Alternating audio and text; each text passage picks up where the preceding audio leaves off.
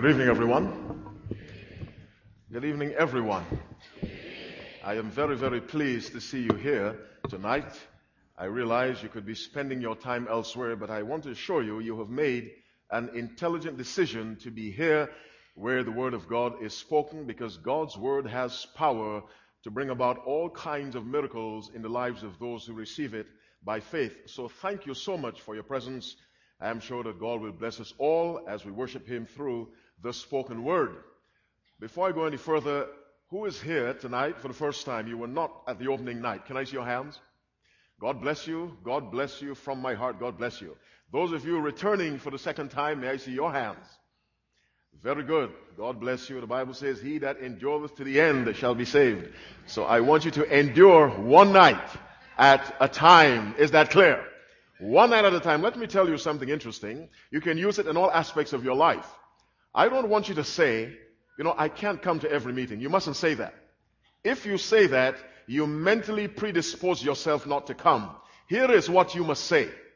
What must I do in order to be here tomorrow night? That's what you must say. Don't worry about next week. Just think of tomorrow night. What must I do in order to be here tomorrow night? And then you say, I have to leave work half an hour early. I have to find a babysitter. I have to maybe take time off. Then you decide, these are the things I need to do in order to be present tomorrow night. But do not say, I cannot be here tomorrow night. Then you create a negative state of mind, and it may become a self-fulfilling prophecy, much to my sadness, if I don't see you tomorrow night. So thank you for coming. Let's review what we talked about last night. What was our subject? What women should know about God. And what is that in one sentence? God knows how to do what? Take care of that which is His. His by creation and His by salvation. We discovered last night that the Creator is Jesus Christ. Colossians 1 verse 16. For by Him were all things created, that are in heaven and that are in earth, visible and invisible. Whether they be thrones or dominions or principalities or powers, all things were created by Him and for Him. And we discovered in verse 17, and He is before all things, and by Him all things consist. So that which God creates, God sustains. And since God saves the way He creates, through His Word, then that which He saves, He is able to sustain and maintain. That's why a person need have no fear about giving the life to Jesus Christ, because Christ is an expert in taking care of that which is His. And so, last night, what every woman and every man should know about God. Tonight, our subject is, who has your back? Who has your back? And everyone wants to know that there's someone who supports him or her. No one wants to walk through this world alone or supported by weaklings and people who cannot help them. And so our subject is, who has your back? Say that with me. Who has your back? Let us bow our heads and pray. Our loving Father in heaven, we have come to this place for one reason only, and that is to lift you up through the spoken word. I ask in the name of Jesus to remember the words you spoke to Moses when you said to him in Exodus 4 verse 12, Now therefore go, and I will be with thy mouth, and teach thee what thou shalt say. Father, from my heart, teach me what I should say, and open the hearts of those who are listening, that they may receive the words of truth gladly. I offer this prayer in Jesus' name and for His sake. Amen. Who has your back? Why was it necessary for Jesus to die and not perhaps an angel? Why a member of the Godhead? Whether it be God the Father, God the Son, or God the Holy Ghost. Why was it necessary for Jesus to die? I'm pleased to see those of you who are coming in. God bless you. There are some seats nearby where you are. Take anyone that suits your fancy. We're just happy that you are with us. Why was it necessary for Christ to die? I will give you some reasons why it was necessary for one equal with God Himself to give His life. Now, in order for us to understand that, we must first define this thing called sin. What is sin? The Bible gives us a definition in 1 John chapter 3, verse 4. Let us go there. 1 John chapter 3, verse 4. Now, who wrote 1 John? Well, yes, John, but there are several Johns in the Bible. Which John? John, one of the 12 disciples, yes. The one who describes himself as the disciple whom Jesus loved. He wrote how many books in the Bible? 5. He wrote the Gospel of John. He wrote 1 John. He wrote 2 John. He wrote 3 John. And he wrote Revelation. Yes, 5 books. 1 John chapter 3, verse 4. The Bible says, whosoever does what? Sinneth, transgresseth also the law. Why? For sin is the transgression of the law. Now let me repeat that. This is the biblical definition of sin. Sin is the transgression of the law. Now, in reading the Bible, you may come across examples of sin. But there is one biblical definition of sin, and that is, sin is the transgression of the law. In James chapter 4, verse 17, the Bible says, therefore to him that knoweth to do good and doeth it not, it is sin. That is an example of sin. Knowing good and not doing it, that is sin. It's an example, not a definition. In 1 John chapter 5, verse 17, the Bible says, all unrighteousness is sin. That is an example. The definition is sin is the transgression of the law. Let me explain that. Now, I'm not a scientist, so please don't laugh at my definition of an animal. What is an animal? If someone were to say to you, define an animal, what would you say? Well, I would probably say in my stumbling manner, an animal is a living organism below the level of a human being that eats, that grows, that reproduces, uses energy, and dies. That's an animal. Now, if I were to ask someone, what is an animal? And the person said, a horse is an animal, would that person be right? Yes. But that's not a definition. That is an example of an animal.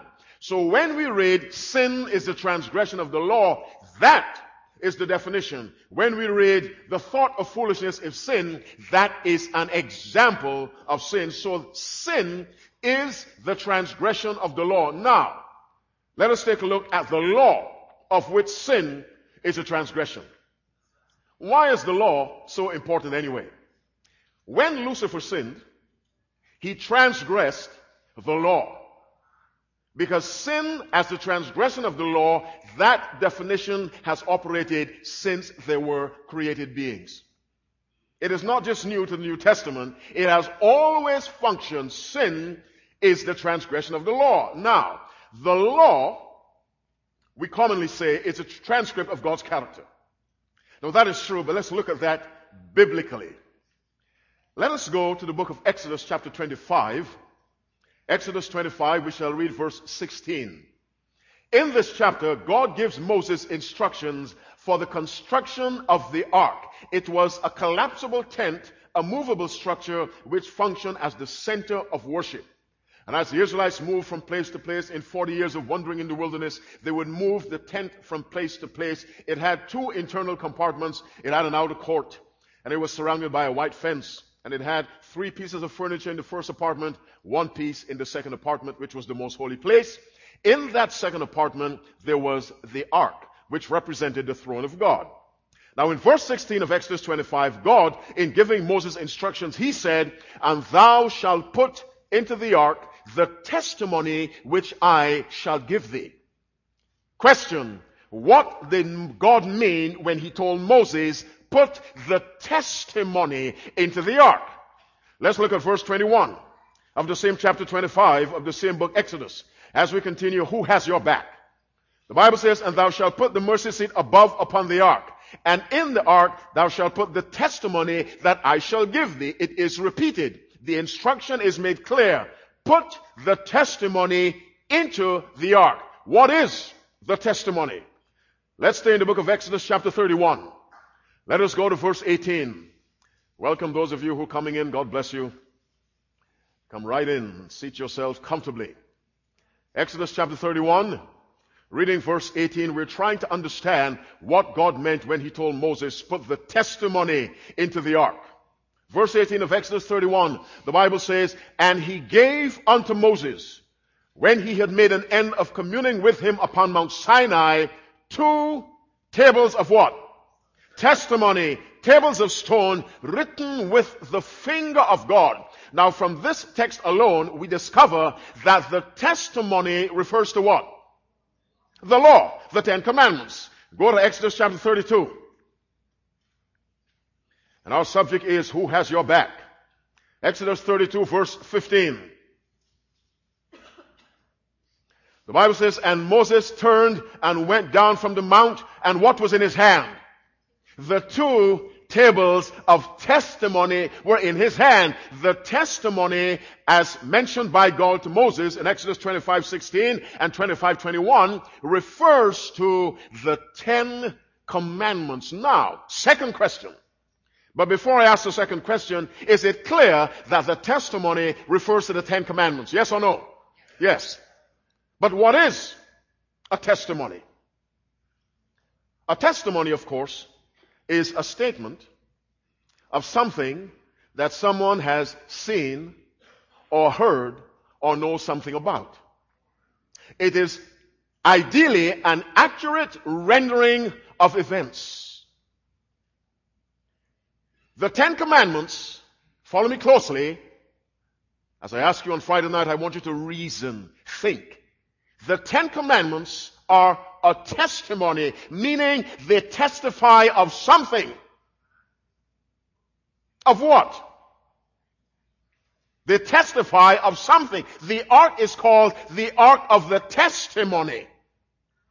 And the most important piece of furniture in all of the ark's construction was that little box that contained the testimony. And the testimony was in it. That's why it is sometimes called the Ark of the Testimony. And the question is, a testimony of what?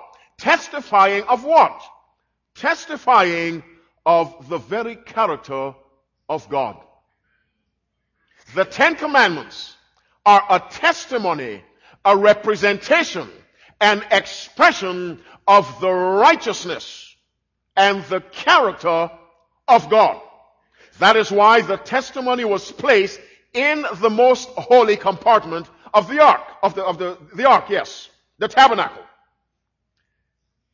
The commandments, the testimony, the law, they reflect, they testify to the character of God. Let's go to Psalm 119. Psalm 119, let's take another look at the testimonies. We shall read verse 137 of Psalm 119. I urge you, as a matter of intelligent participation, write these verses down, or if you see someone writing them at the end of the service, please copy them down. There's nothing illegal about copying in a case like this, so that you may go over these verses when you get home. Always feel the responsibility to check what a preacher says for yourself.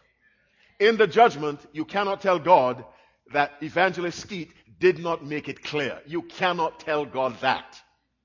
God said, I gave you a mind, I gave you a brain, the same brain you used to get a PhD, an MD, a BA, an MA. You should have used it to check for yourself. Am I right? All right. What book did I say? Psalm, what chapter? 119, what verse? 137. Read carefully and clearly. The testimonies that thou hast what? Commanded are what?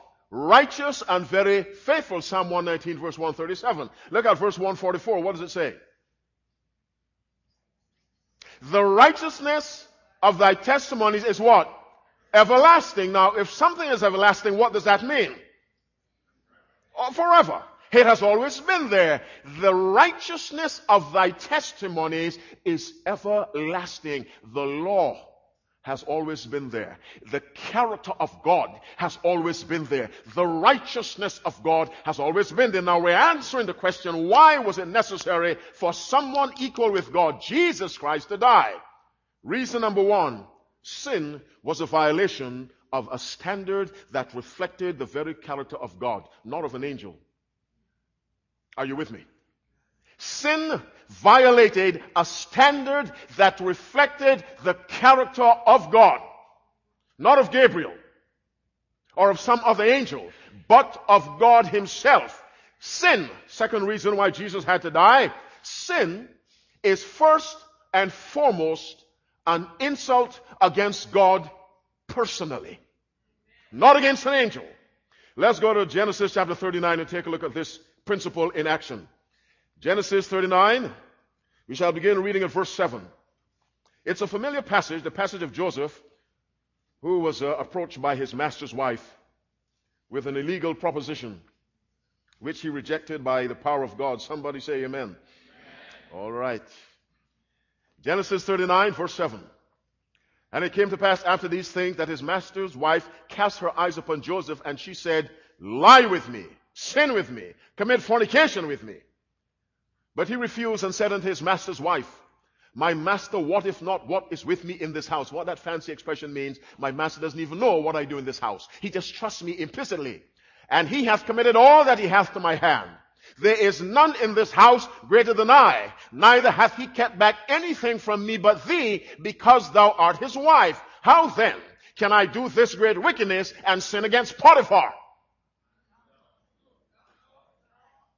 How then can I do this great wickedness and sin against your father-in-law? How then can I do this great wickedness and sin against God? Now, let's look at what David's words, Joseph's words. Joseph was illogical in his statement. Why do I say that? Logic says that every conclusion you reach should follow naturally from some preceding statements or propositions. Now, if that's a fancy statement, let me break that down. If I were to say, all tall men are basketball players. All right? Did you get that? All tall men are basketball players. If I were to say, John is a tall man, what's your conclusion? John is a basketball player. Fine. That is a logical conclusion. But logic does not always lead to truth. Here's an example. And that's not a total strike against logic. It simply means in the pursuit of biblical truth, logic is not the final answer. The Holy Spirit is. Can you say amen? All right. Here's why logic does not lead to truth. All creatures with feathers are birds. Are you listening to me? A horse has feathers. What's the conclusion? A horse is a bird. Now that is logical, but it is not true. Look at Joseph's statement. Verse 8. But he refused and said to his master's wife, my master, what if not what is with me in this house? Meaning, he trusts me implicitly. Statement 1. And he hath committed all that he hath to my hand. Statement 2.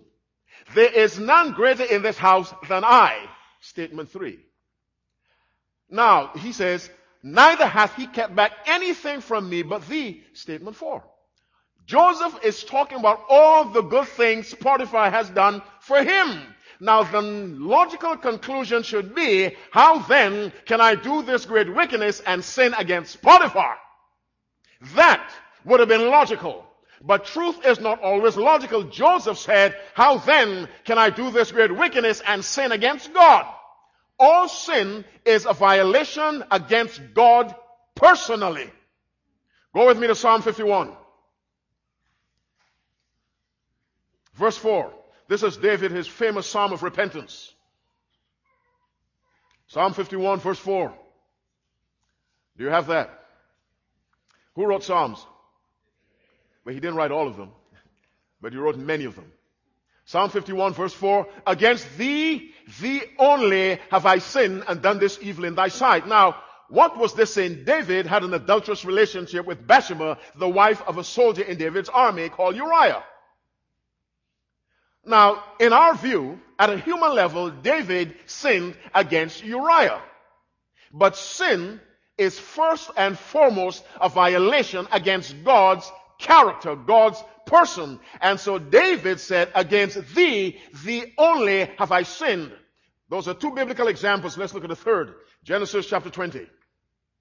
As we continue with the subject, who has your back? We're answering the question, why was it necessary for God to die in the form of Jesus Christ? We said, 1, the law that was violated is as sacred as God himself.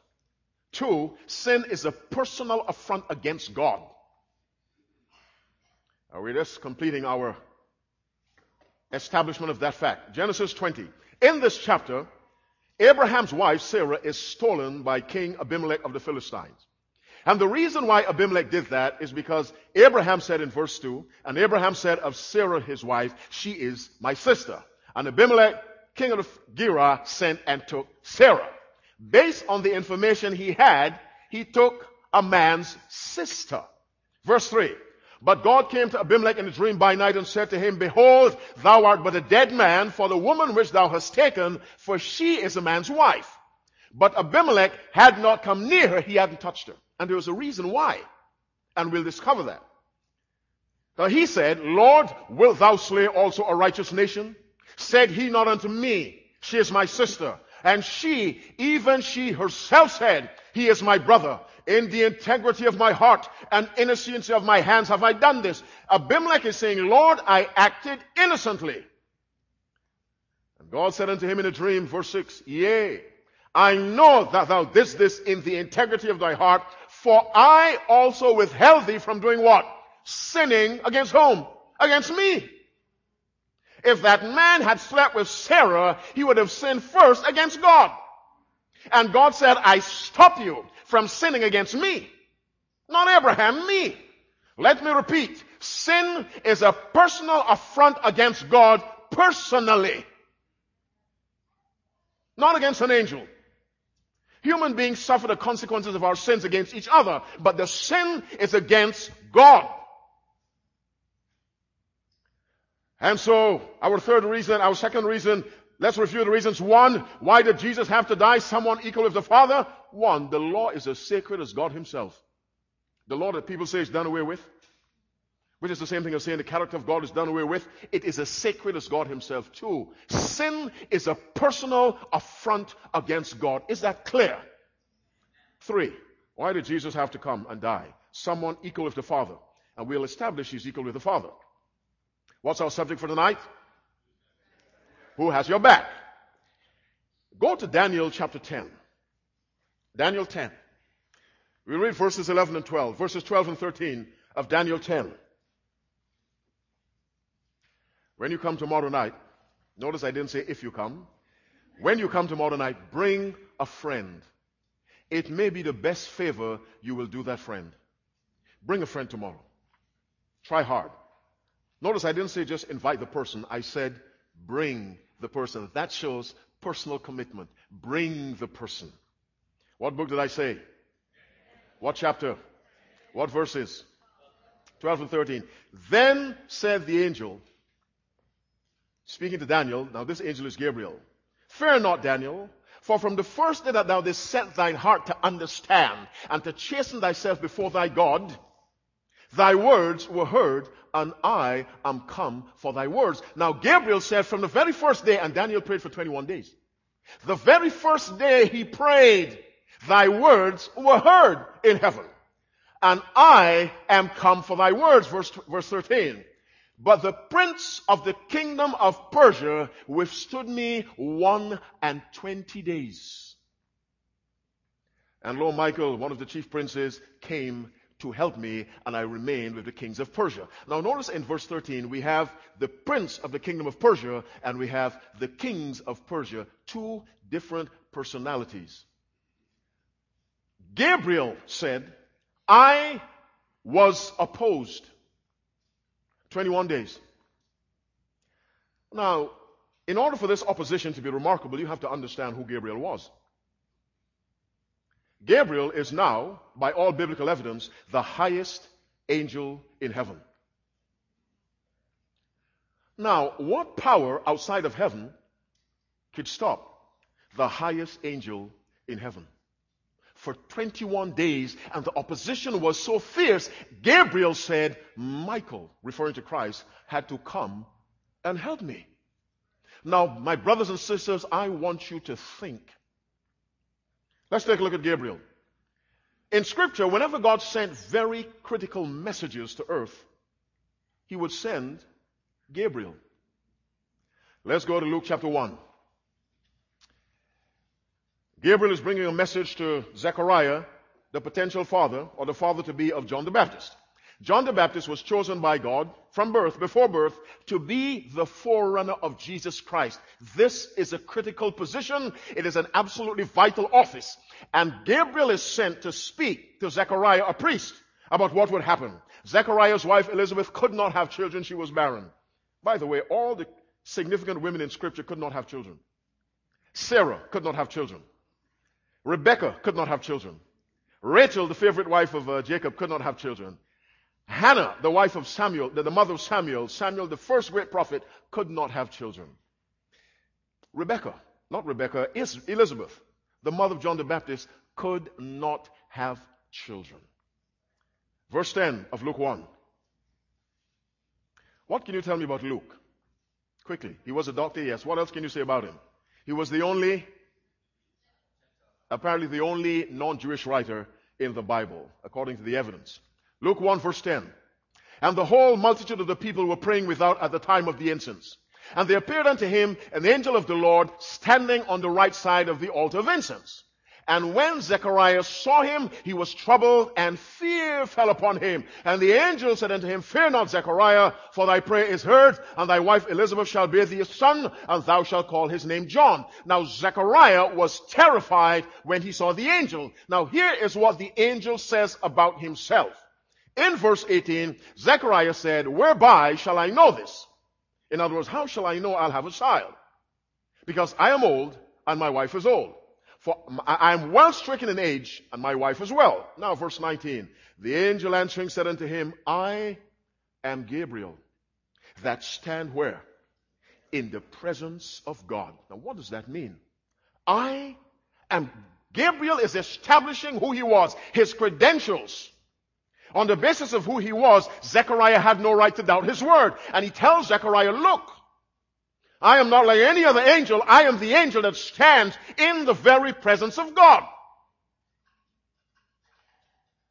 Now that angel is what we would call a cherub. Now Lucifer used to be that angel. He used to be that. According to Ezekiel 28 verse 14, Thou art the anointed cherub that covereth, and I have set thee. So the biblical evidence is Gabriel took his place. But notice in Daniel 10:13, this Gabriel met an opposing force for which he needed help. Now when God made Lucifer was the highest angel God ever made. And that work was so remarkable. In Ezekiel 28 verse 12, the Bible says, Thou sealest up the sum, full of wisdom and perfect in beauty. The expression thou sealest up the sum simply means this in modern English. When God made Lucifer, he broke the mold. There was never before and never after him any angel like Lucifer. Full of wisdom and perfect in beauty. That's how God describes him. He was the covering cherub. Ezekiel 28 verse 14. Now, when God gave Moses instructions in Exodus 25, there were more than one. But in the case of Lucifer, the Bible says, Thou art the one covering cherub, and I have sent thee. So now, when Lucifer sinned, he did not lose any of his power. Are you following me? He lost none of his power. We're trying to establish why was it necessary for a God to die. Reason one, the law that was violated is sacred as God himself. Two, sin is a personal affront against God. Three, sin has a power behind it and in it that no angel can deal with. Not even the highest angel in heaven right now. Because when he came up against that power, what did he have to do? Call for help. And who came? Come on, say his name. Michael. Who's Michael? Jesus Christ. 21 days, the highest angel, Gabriel, could not get through this opposing force that Satan put up. Now, only Satan could have taken on Gabriel. This is biblical reasoning, you see. Reason. The Bible is sweet if we will bring our intelligence to it that God gave us. Gabriel could not get past.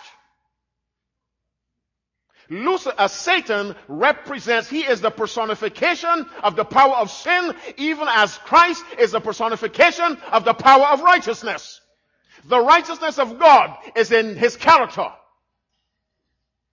The evil of Satan is in sin. And so Gabriel said, the prince of Persia, referring to Satan. Now, why do I say that? No human being can resist an angel.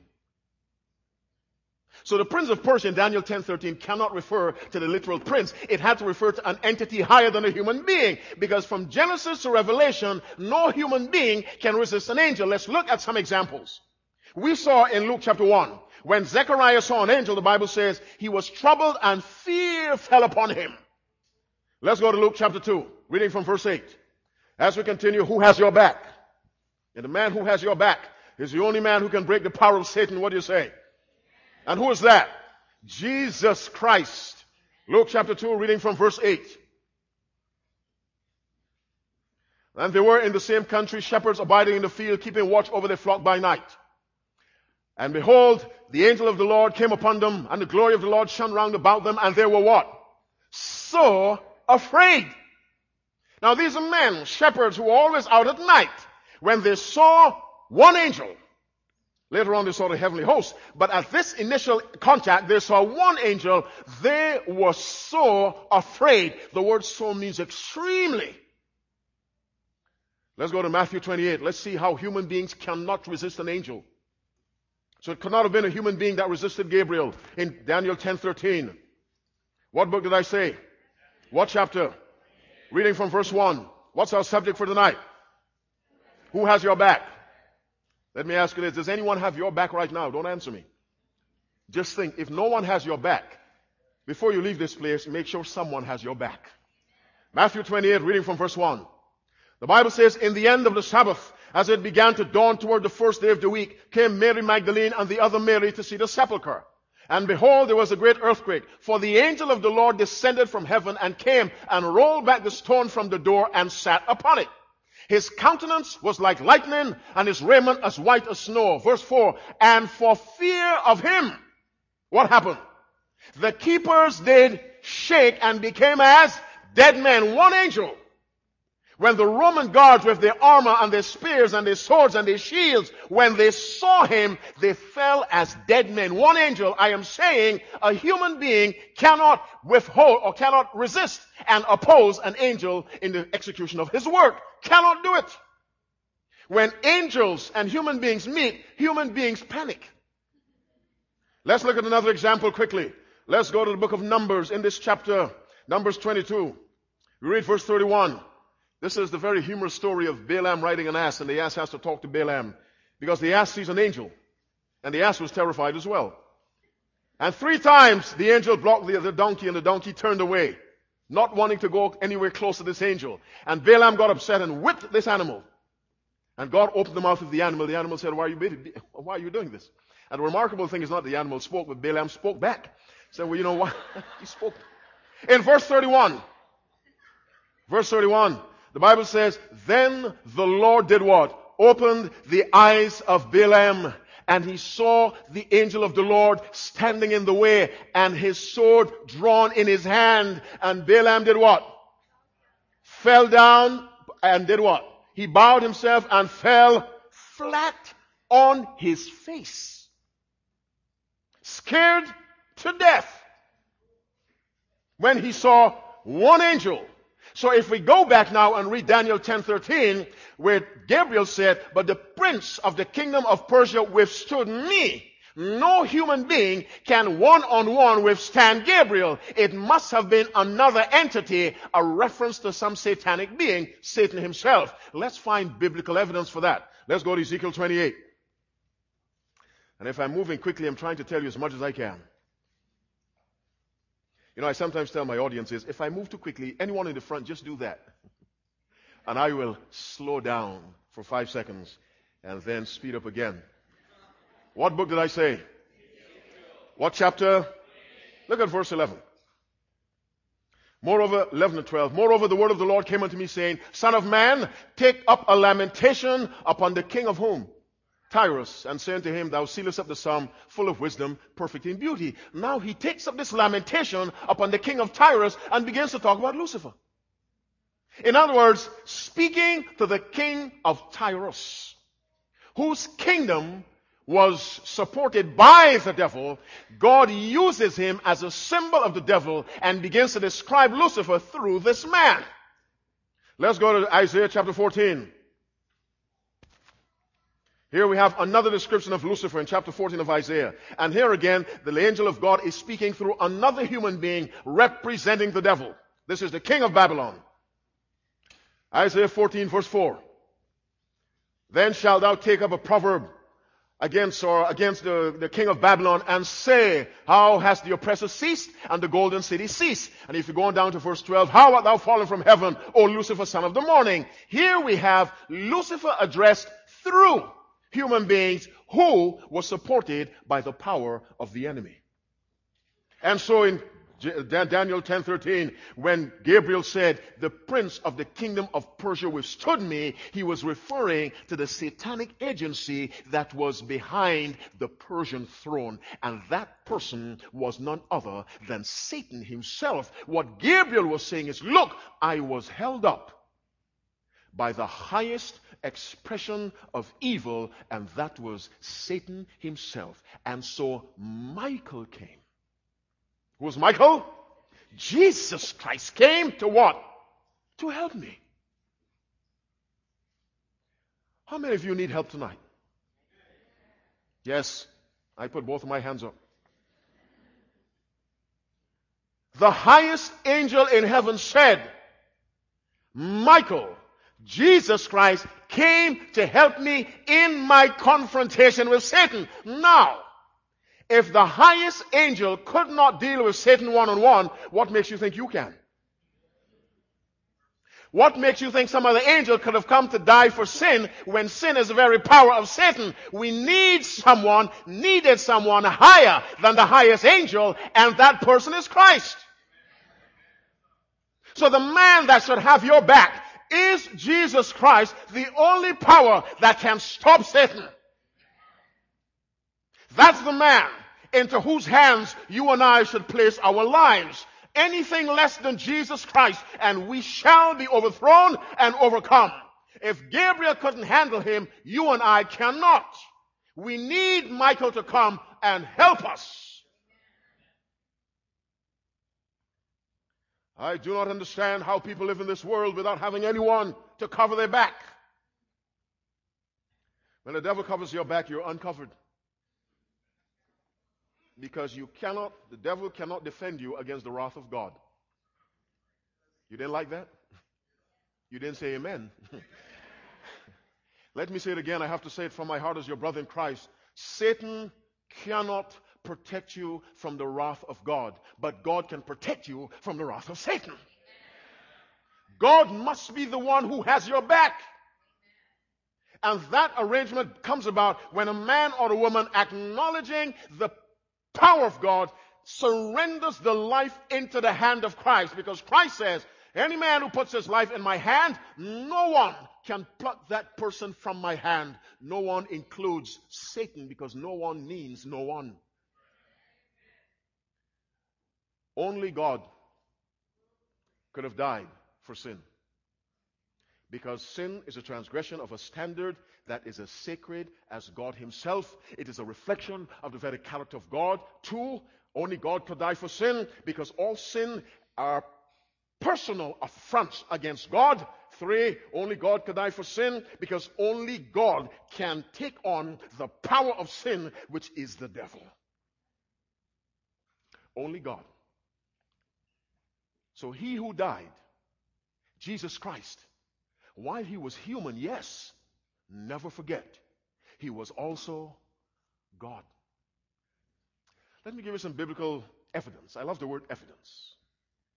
Go with me to Matthew 23, quickly. Time flies very quickly when we're having good time. Matthew 23, verse 37. You have it? Who's the first person to find it? All right, a handsome gentleman to my right. Don't let him find all the verses first, please. Matthew 23, verse 37, listen to Jesus Christ.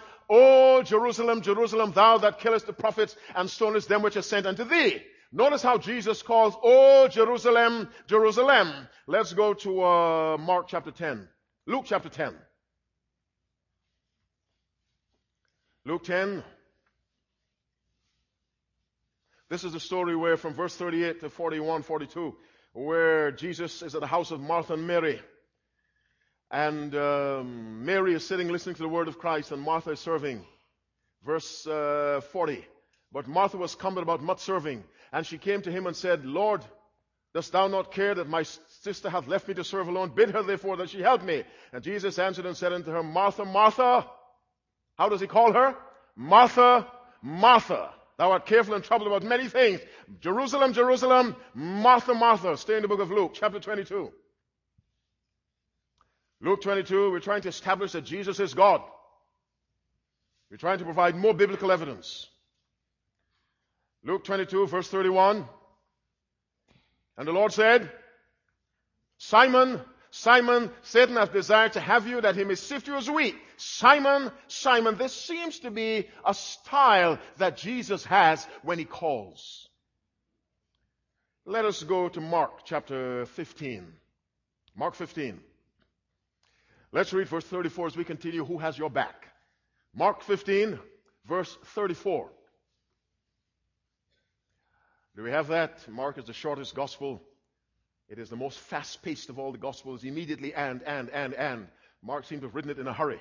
Mark 15, verse 34. And at the 9th hour, Jesus cried with a loud voice, saying, Eloi, Eloi, lama sabachthani, which is being interpreted, my God, my God. So he said, Jerusalem, Jerusalem. Martha, Martha, Simon, Simon, my God, my God. Let's go to the book of Acts, chapter 9. We're looking for additional biblical evidence that Jesus is God. We've seen he had to be God to deal with Satan, because no angel alone can deal with the devil. Only God can. Acts chapter 9, verse 4. And he fell to the earth and heard a voice saying unto him, what? Saul, Saul. This was when Saul met Jesus Christ on the road to Damascus. So we have a style of calling. And Saul said, Who art thou, Lord? And he said, I am Jesus Christ whom thou persecutest. Saul, Saul. My God, my God. Martha, Martha. Jerusalem, Jerusalem. Simon, Simon. Let's go to Genesis chapter 22. Genesis 22, we're coming to the end of Who Has Your Back. Genesis 22. In this chapter, God has instructed Abraham to sacrifice Isaac, his son whom he loved so dearly, on whom all his hopes were pinned. And in verse 10 of Genesis 22, the Bible says, Then Abraham stretched forth his hand and took the knife to slay his son. And the angel of the Lord called unto him out of heaven and said, what? Abraham, Abraham. Does that sound familiar? Yes, it does. But that's not familiar enough. Let's go to Exodus chapter 3. We're trying to establish that Michael, Jesus Christ, is really God, contrary to what some people would have you believe. But we have seen that anyone less than God cannot deal with the devil. Exodus 3. Reading from verse 1, Now Moses kept the flock of Jethro, his father-in-law, the priest of Midian. And he led the flock to the backside of the desert and came to the mountain of God, even to Horeb. And the angel of the Lord appeared unto him in a flame of fire out of the midst of a bush. And he looked, and behold, the bush burned with fire, and the bush was not consumed. And Moses said, I will now turn aside and see this great sight, why the bush is not burned. And when the Lord saw that he turned aside to see, God called unto him out of the midst of the bush and said, Moses, Moses. Sound familiar? Yes, it does. Not familiar enough. Let's go to 1 Samuel chapter 3.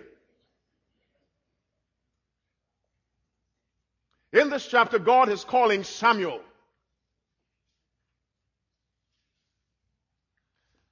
And God calls him a certain way. Of course, you can always guess what that is. Let's read from verse 3. One night, Eli is lying down in his place, and Samuel is laid down to sleep, as verse 2 ends. And ere the ark of the lamp of God went out of the temple of the Lord, where the ark of God was, and Samuel was laid down to sleep, that the Lord called Samuel, and he answered, Here am I. And he ran unto Eli and said, Here I am, for thou callest me. And Eli said, I call not. Lie down again. And Samuel went and lay down. The Lord called yet again, Samuel. And Samuel arose and went to Eli and said, Here am I, for thou didst call me. And he answered, I call not, my son, lie down again. Verse 7. Now Samuel did not yet know the Lord, neither was the word of the Lord yet made revealed unto him. Verse 8.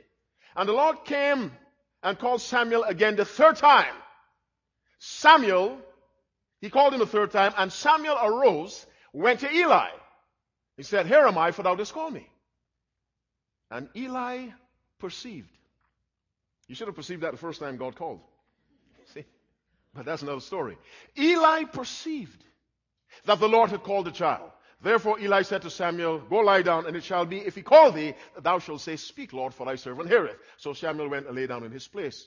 And the Lord came and stood and called, verse 10, as at other times. That's the key expression. How did God call? As at other times. So then how did he call? Samuel, Samuel. That's actually how he called in verse 4, in verse 6, and in verse 8. Verse 10 establishes that. He called as at other times. What we're seeing is biblical evidence that the God who said Simon, Simon, the God who said Mary, Mary, or Martha, Martha, the God who said Jerusalem, Jerusalem, Saul, Saul, my God, is the God who said Abraham, Abraham, Moses, Moses, and Samuel, Samuel. And that God is Jesus.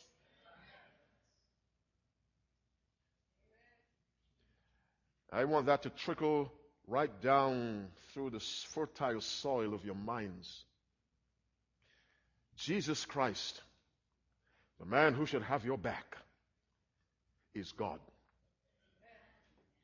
As much as the Father is God, it was absolutely necessary that God come and die in human form, because only God can deal with sin, the power of sin, and the personification of sin, which is Satan. No other power could deal with it, and Gabriel made that clear when he had to call Michael to help him against what evidently was Satan himself. If you serve Jesus as a little God, you are in trouble. Because as far as the Bible tells us, there's God the Father, God the Son, God the Holy Ghost, and then the highest angel. That's it.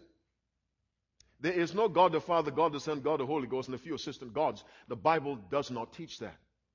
There's some people who teach Jesus was a little God. He was not that. Jesus Christ was, remains, and will always be God. Only God can create. And we discovered on Friday night that Jesus Christ was the superstar of creation.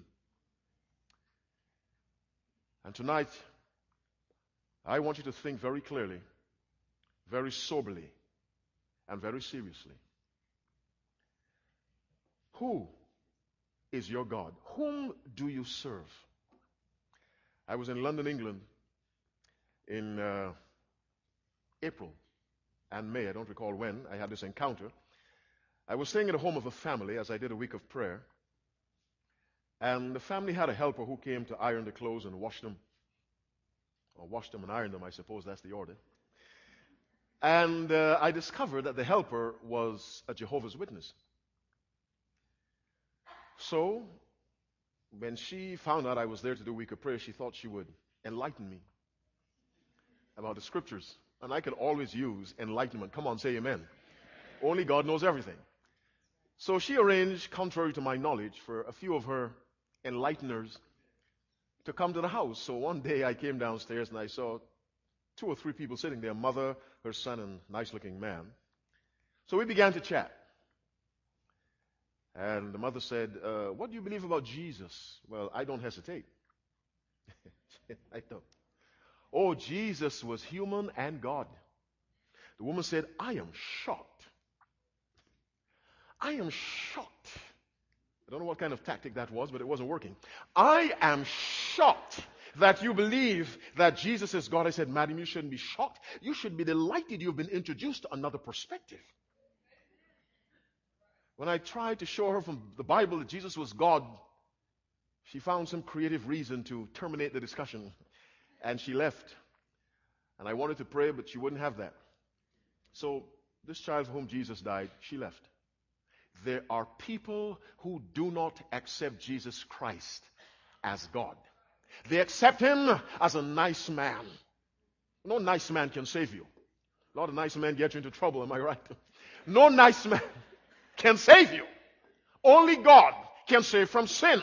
And since Jesus came to die, Jesus Christ is God. He has always been there. As one writer said, he has life which is original, unborrowed, underived. When Jesus stood at the tomb of Lazarus, his sister Martha, Lazarus' sister, was very worried. She was sorry she was losing her brother. And Jesus said, your brother shall rise again. She said, yes, Lord, I know he'll rise again at the resurrection, the last day. Then Jesus said something. Jesus said, I am the resurrection. Jesus didn't say, I am the resurrected. Are you listening to me? You and I, if we remain faithful, and I hope we do, when Christ comes and raises us up, we shall be the resurrected. Jesus Christ is the resurrection. Which means that when Jesus himself died, he raised himself. Now, there are Bible verses that said God raised him, and that is correct, because God gave the order to him when to get up. But if God had raised Jesus, Jesus would have been the resurrected, not the resurrection. This is further evidence that Jesus is God, because only God can raise himself. Elijah raised the dead. Peter raised the dead. Paul raised the dead. But they're all dead. Well, not Elijah. Elijah's in heaven. But Peter is dead. Paul is dead. If they had the power to raise themselves, they would be alive.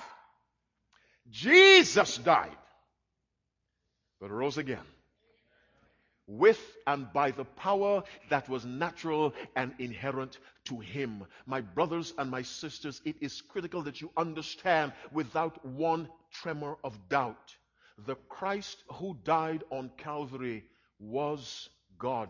By that I mean God-man. The God part was all God. The human part was human. The human part of God died, yes. But that was God, because Jesus said to John, in Revelation 1:17, John said, and when I saw him, I fell at his feet as dead. Here's further proof that when a human being sees an angel, they collapse. I fell at his feet as dead, and he laid his right hand upon me, saying unto me, fear not. Verse 18, Revelation 1, I am he, I am the first and the last. I am he that liveth and was dead. That's what Jesus said. I am he that liveth and was dead. And behold, I am alive forevermore, amen, and have the keys of hell and death. So Jesus testified from his own lips, I was dead, but I am the resurrection and the life. My brothers and my sisters, why was it necessary for Christ to come and die? One, equal with the Father. The law that was broken is a reflection of the very character of God.